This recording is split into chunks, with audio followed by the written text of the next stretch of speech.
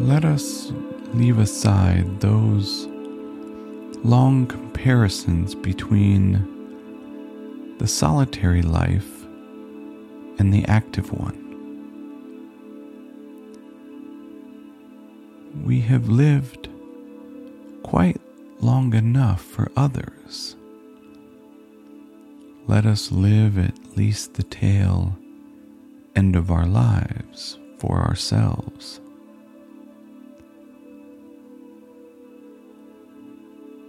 Now, since we are undertaking to live without companions by ourselves, let us make our happiness depend on ourselves.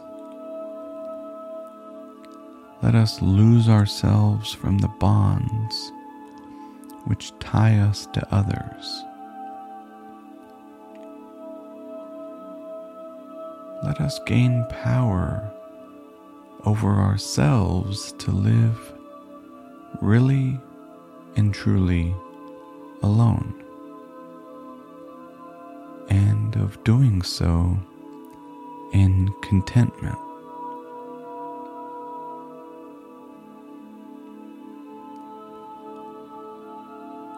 Let us bring our thoughts and reflections back to ourselves and to our own well-being,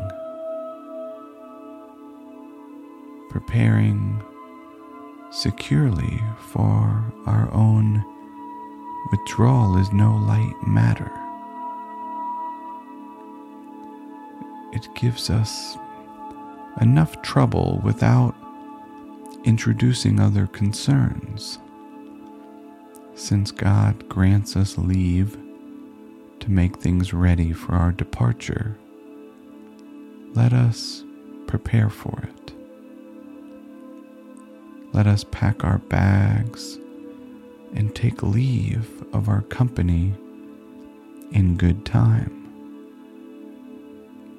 Let us disentangle ourselves from those violent traps which pledge us to other things and which distance us from ourselves.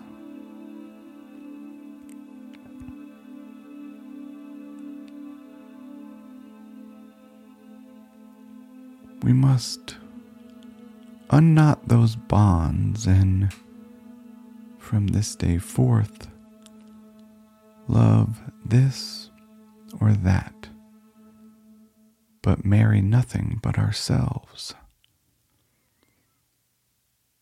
That is to say, let the rest be ours, but not so glued and joined to us that it cannot be pulled off without tearing away a piece of ourselves, skin and all.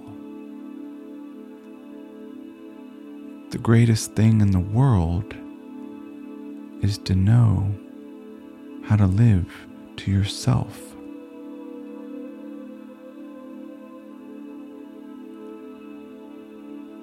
Whoever can turn round the duties of love and fellowship and pour them into himself should do so.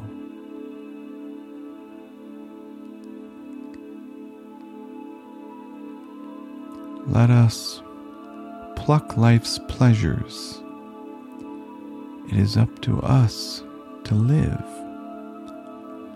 You will soon be ashes, a ghost, something to tell tales about.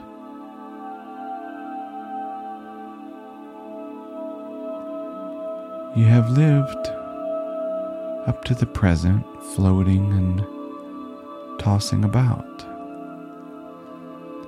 Come away into the harbor and die. You have devoted your life to the light. Devote what remains to obscurity.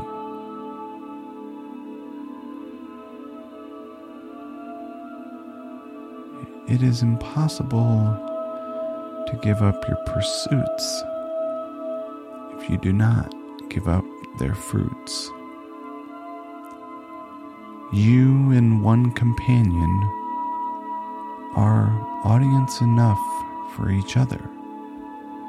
So are you for yourself. For you, let the crowd be one, and one be the crowd.